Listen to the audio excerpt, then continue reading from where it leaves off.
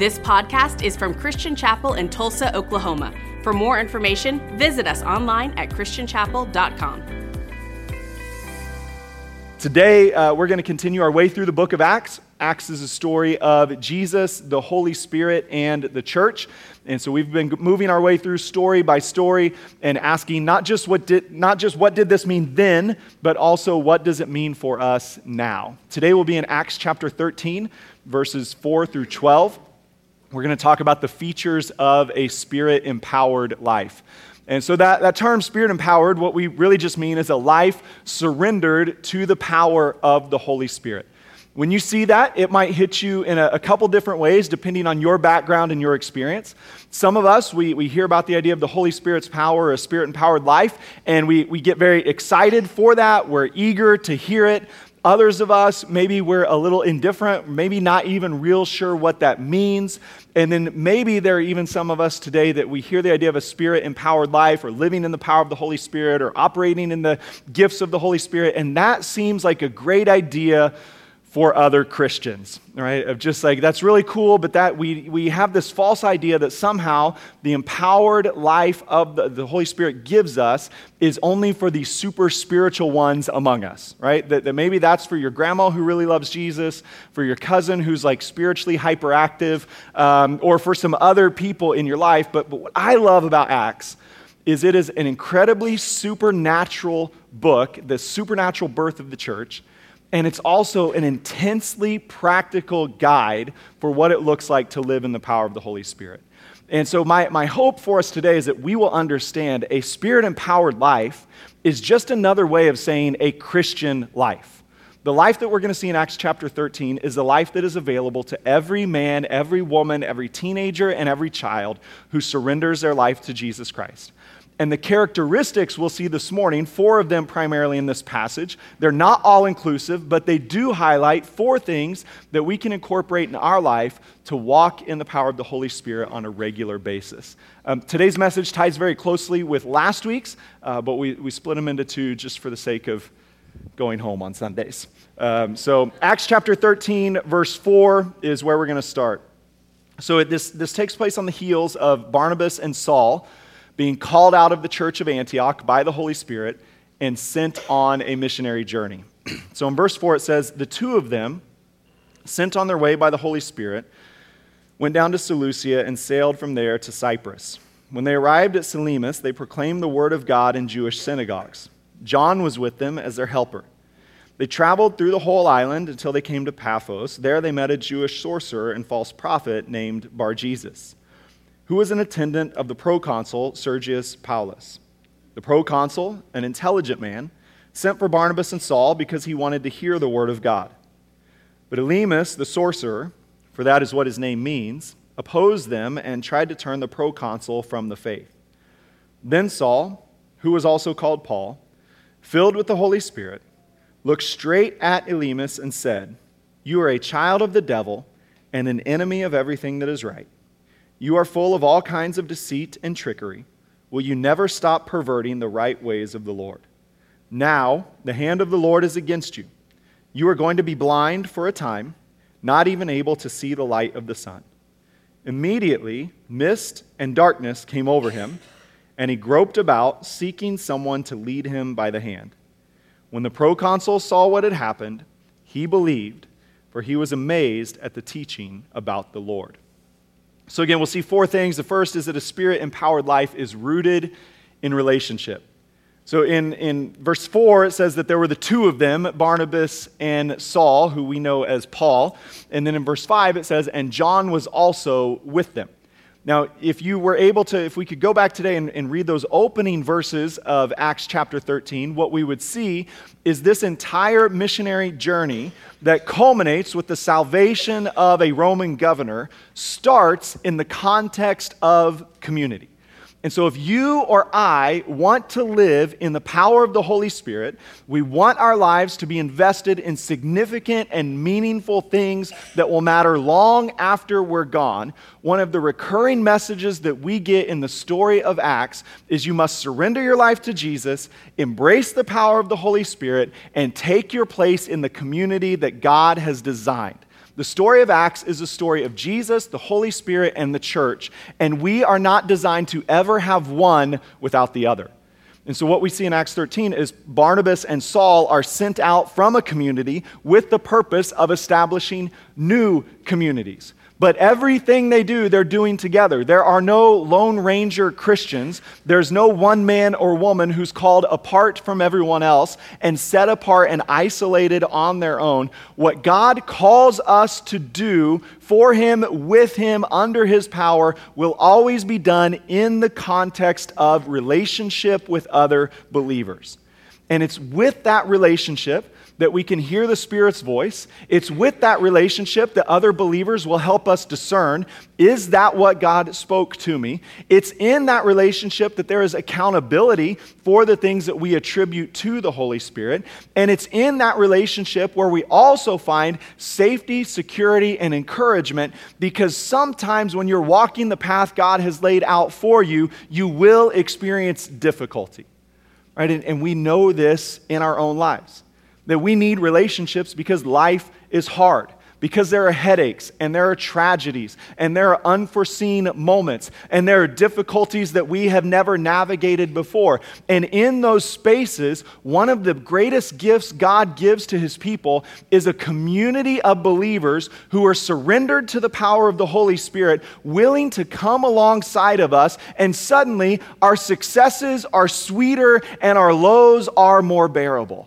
Because this is how we're designed to live. Now, the challenge for us is that relationships require an intentional investment of time and energy. Right? I've watched just over the last week as the Parkers, as Richard, as the Brennickes have embraced and benefited from planting themselves in a community of faith. And because they've planted themselves in a community where other believers are empowered by the Holy Spirit, they've made the investments of time and energy to be there, to serve, to show up, to be a part, not just to take, but also to give. And now in their moment of need, others have rallied around them as well. And I think all of us today, we would look at that and say, that's what I want in my life. I want to know that in the lowest moments, the darkest hours, I will not be alone. And the promise of Christian community is you will not be alone. The challenge of Christian community is you've got to show up to build those relationships. You have to invest in others. It has to be a priority in your energy, in your time, and on your calendar to build these type of relationships so they will mourn with you when you mourn, and also, like Paul and Barnabas, so someone will go with you when God calls you to do some new, exciting, or challenging things for Him. But for many of us at times, we have that desire of, I want the benefit of decades-long investment in relationships, while only putting in 1 or 2 weekends a year. And then we wonder why no one's there. We wonder why no one answers, and it's because we don't actually know each other. When Angie and I first showed up at Christian Chapel 18 years ago, we didn't know a soul at the church. We didn't know anyone in Tulsa. We had been completely uprooted from our entire support system with a 3-month-old baby, dropped in a new town, into new jobs, and it wasn't easy. And the community we found was welcoming, but it wasn't an immediate embrace. It wasn't an immediate connection of hearts. It wasn't an immediate willingness of like, I know I can just stop by and they're going to be okay. It wasn't an immediate, we can text and they'll just say yes or they'll say no, but that's cool too, right? It took some time, some energy, but now 18 years down the road, we have a richness of relationship, a richness of friendship, where if something goes wrong, we actually have to tell people to leave us alone, right? Of like, you know what we have enough of? We have enough food. We don't need any more food because I will eat all of it all of the time, right? We don't need anyone else to show up, right? There is nothing I love more as a pastor than when I go to the hospital to visit someone and they tell me, will you please ask people to stop coming? I just need to sleep. right? I just need to rest. I just need to be. And it's not because they're trying to hide. It's because the community connections are so strong that they are being overwhelmed with love and support. But those things are the result of my intentional investment and your intentional investment, and being and seeing community not just as a place where I go to receive, but as a place I go to give and to participate. And as God binds our hearts together, we become a community where the Holy Spirit is present and is active, and where you encourage me and I encourage you, and we can hear his voice, discern his path, and boldly walk it in confidence. And so a Spirit-empowered life, it's not a bunch of like supernatural, mystical stuff. Sometimes it's just very practical things, like if you want to experience the Holy Spirit, just show up. Show up to worship. Show up in a home group. Show up and serve. Show up for someone else in their moment of need. You just keep showing up. Paul and Barnabas, by this point in their friendship, they've been friends for years. They've been in Antioch serving together and leading the church for a solid year. And now the Lord is calling them out together so that they will be able to support and encourage each other with the various challenges that they're going to face. But they're not content to just do it. They look for one more, and they say, hey, John, why don't you come with us? And why don't you learn how this works? And later in Acts, we'll see they all split up, and they begin to do different things, always bringing additional people with them as well. We are always called to community. The next thing we see as we work our way through Acts, this particular passage, is that a Spirit-empowered life is a Spirit-aware life. In verse 4, it says, the two of them, sent on their way by the Holy Spirit, went down to Seleucia and sailed from there to Cyprus. And so again, the context is Barnabas and Saul are leading the church in Antioch. They're in this kind of worship environment. The Lord speaks to the church, and he tells the church, I want you to set apart for me Barnabas and Saul for the work to which I've called them. They do that. They lay their hands on them. They pray, and they send them out by the power of the Holy Spirit. And so they're very much a Holy Spirit-initiated ministry event that is about to take place. But what we see is as they continue on this Holy Spirit-inspired path, they need the ongoing direction of the Holy Spirit. The Holy Spirit tells them, I have a work for you, but it seems like it's revealed step by step by step.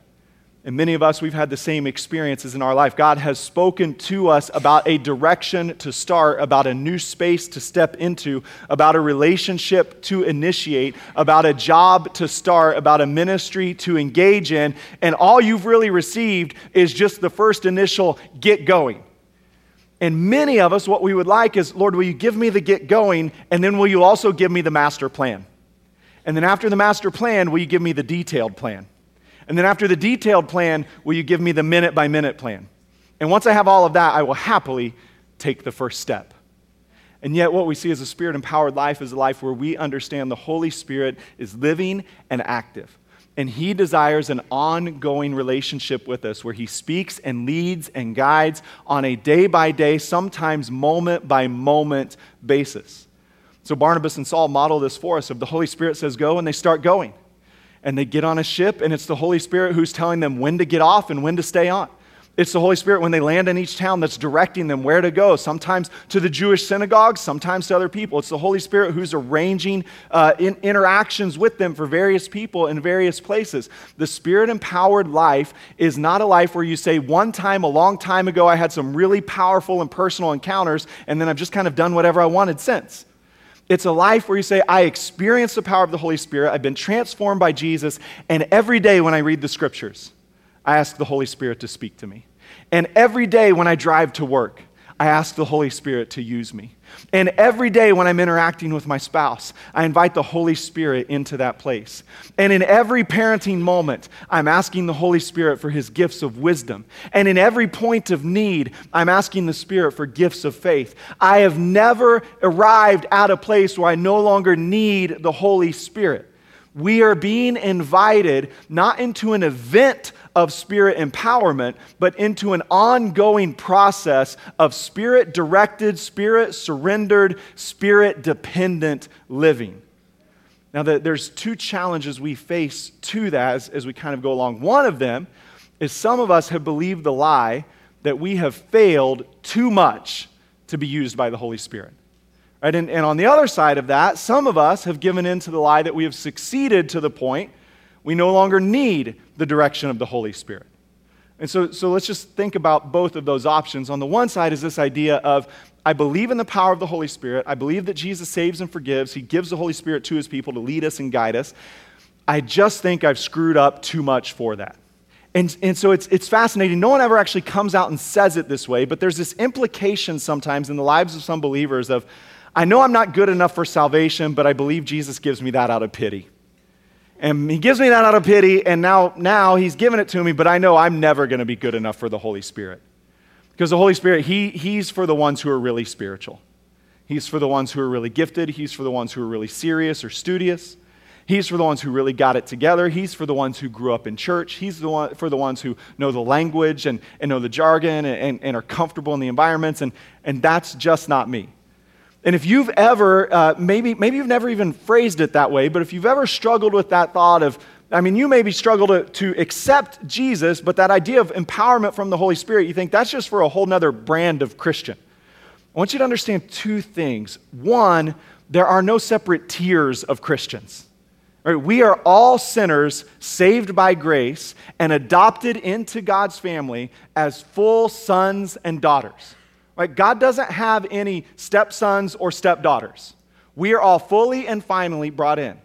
Two, God sends Jesus to us because we're screw-ups. If you had it all together, Jesus didn't need to come. And so God sends Jesus. Jesus lays his life down as a sacrifice. He says that you will be saved by placing your faith in him, that you can be completely and totally forgiven. And then Jesus sends the Holy Spirit to us because we're screw-ups.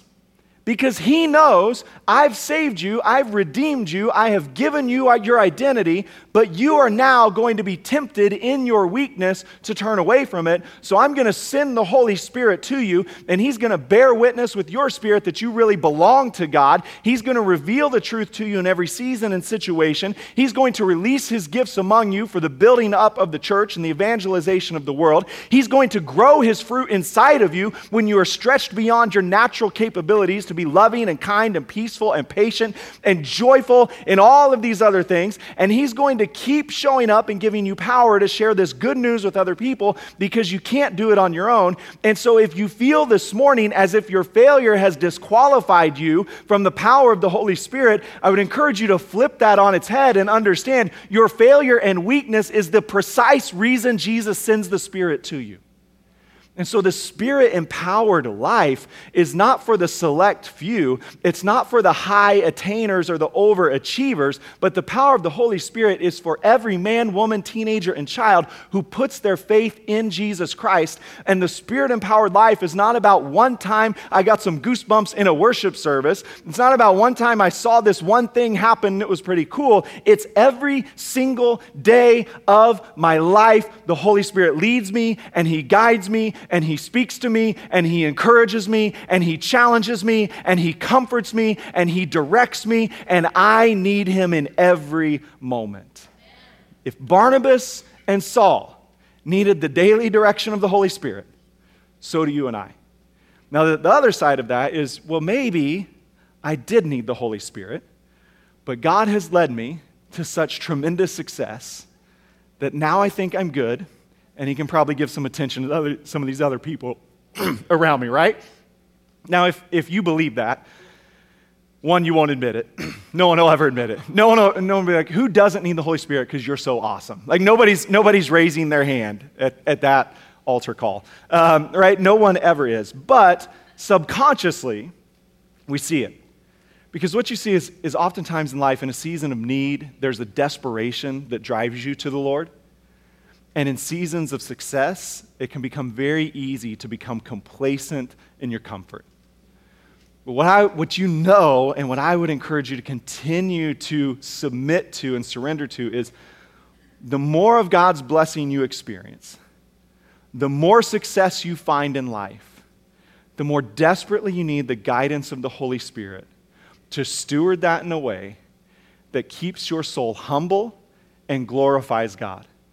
And so you might have married the girl, You might have the house, you might have the kids, you might have the job. You might have started the business. You might have finally hit the number in the bank account. You may have earned the scholarship. You might have done everything you had on your to-do list. And yet, if you're walking in the power of the Holy Spirit, what you recognize is you need the Spirit's guidance more desperately today than you have at any other point in your life. Right? Because we will never out-succeed our need for the Holy Spirit. You'll never graduate from a life of Spirit dependence. This is what we were called to, and it's how God intends for us to live every day. And then as you keep working through, you see that the Spirit-empowered life is also a gospel-centered life. It says in verse 5, when they arrived, they proclaimed the word of God in the Jewish synagogues. The Spirit-directed life is one where everywhere you go, you're looking for opportunities to share the good news of what Jesus has done in you. All right, now the Spirit, first of all, makes you a gospel-centered person by convicting you of your sin, by revealing Jesus as your Savior, by leading you to confess your sins, and assuring you you've been forgiven of your sins.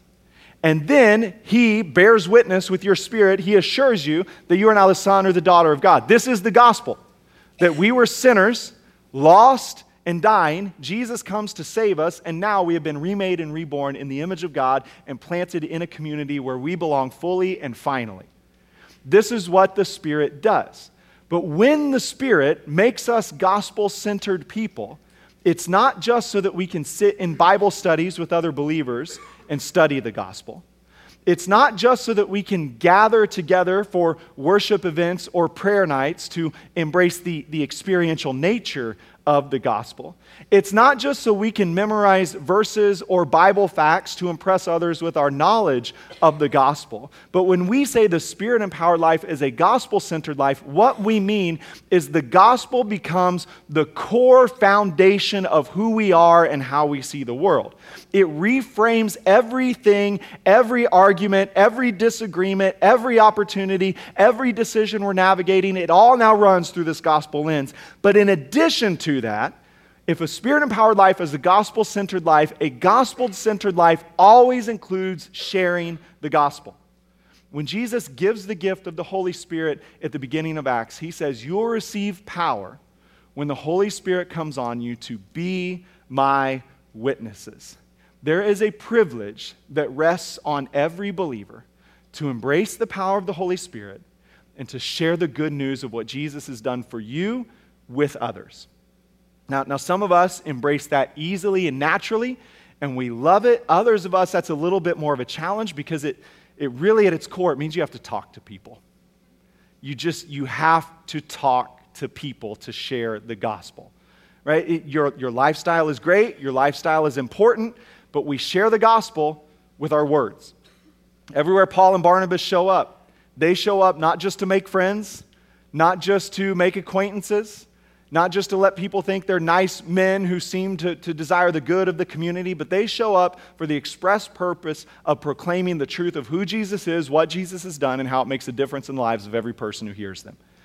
And for you and I, as we surrender to the power of the Holy Spirit, what we will find is that as we live with Spirit awareness every day, the Holy Spirit is creating all kinds of opportunities for us to tell the story of what God has done in our life. And it's not really complicated, it's not really intimidating, it's just very simple declarations of this is who Jesus is, this is what Jesus has done in my life, and this is what Jesus can do in your life.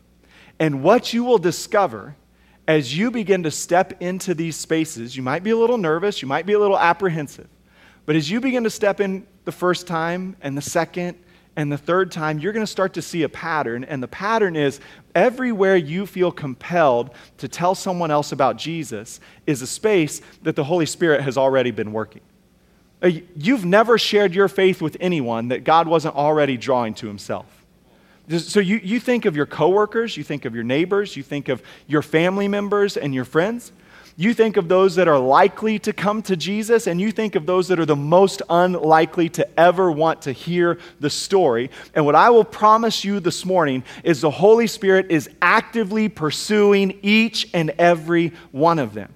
And even more than that, I would encourage you to think of it this way. That coworker, that neighbor, that friend, that classmate, that student, that teacher that you find in your life and sense God may be directing you towards, it is highly probable that there is somewhere, someone in the world that is praying that God will send you to share good news with them.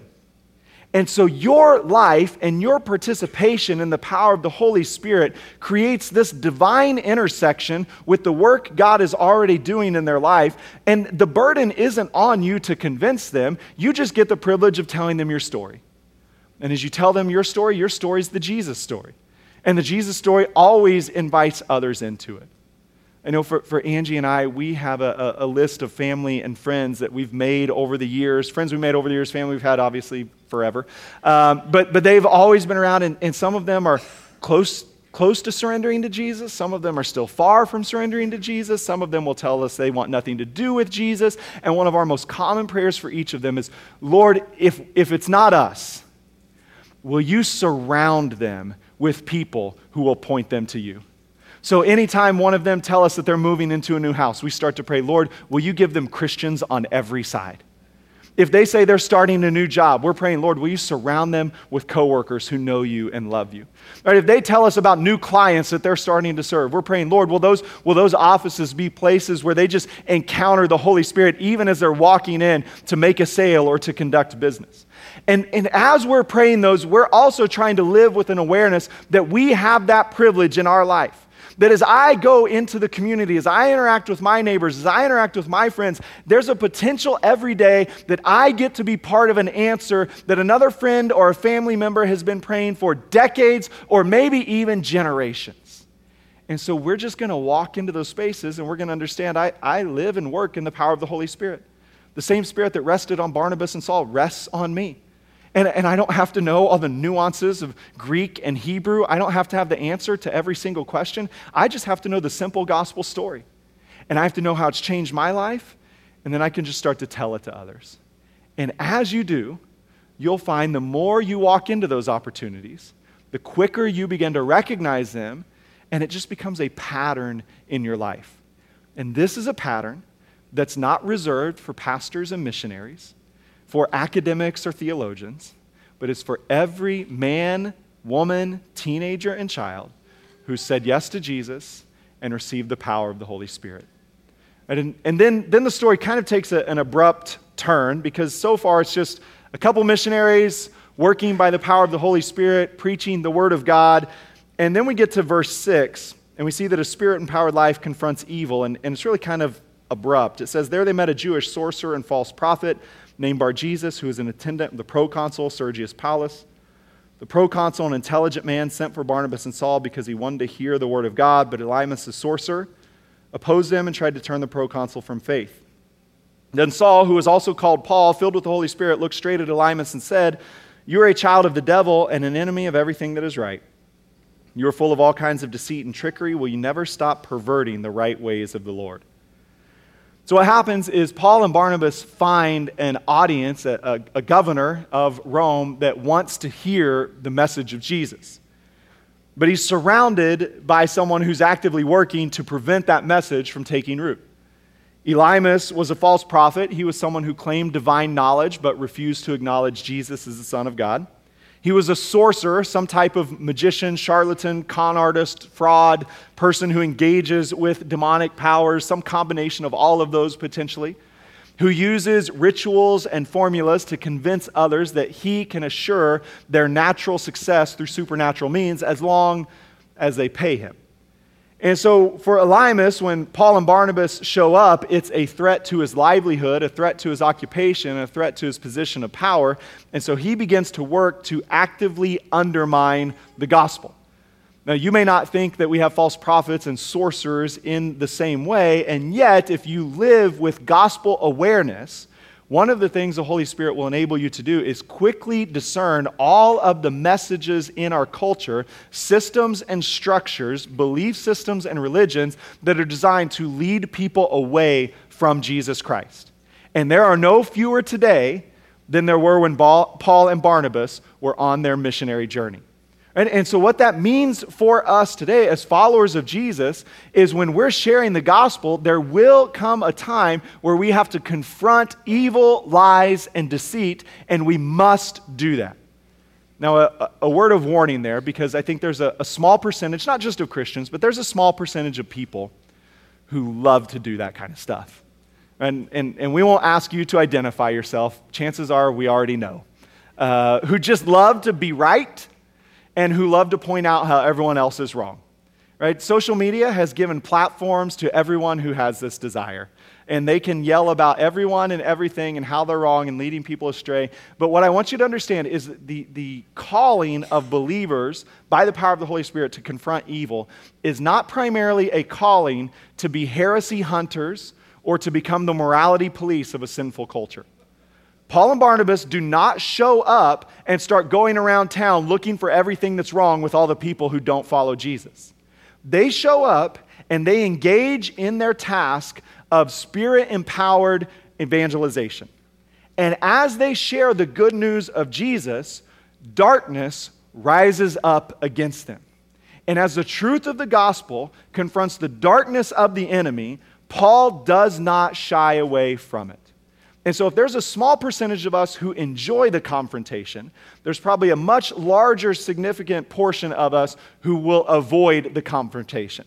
Right? We don't want to tell someone they're wrong. We don't want to tell them that's not the way it is. And yet what we're learning from the scripture is that there will come a point when you are telling people the story of Jesus that there may come objections, there may come other obstacles that other people are throwing in their way. And as a follower of Jesus, you must clearly say there is truth and there are lies. Jesus tells us he's the way, the truth, and the life, and no one comes to the Father except through him. And in a culture that says you can believe whatever you want and all roads eventually lead to the same place, as followers of Jesus, we still bear a divine responsibility to stand for the truth of the gospel. But again, we're not going out on the offensive trying to destroy the enemies of God. We're just saying, I'm going to tell people about Jesus, and when falsehood or lies pop up, I will speak to them, I will confront them with the goal of continuing to point people to Jesus.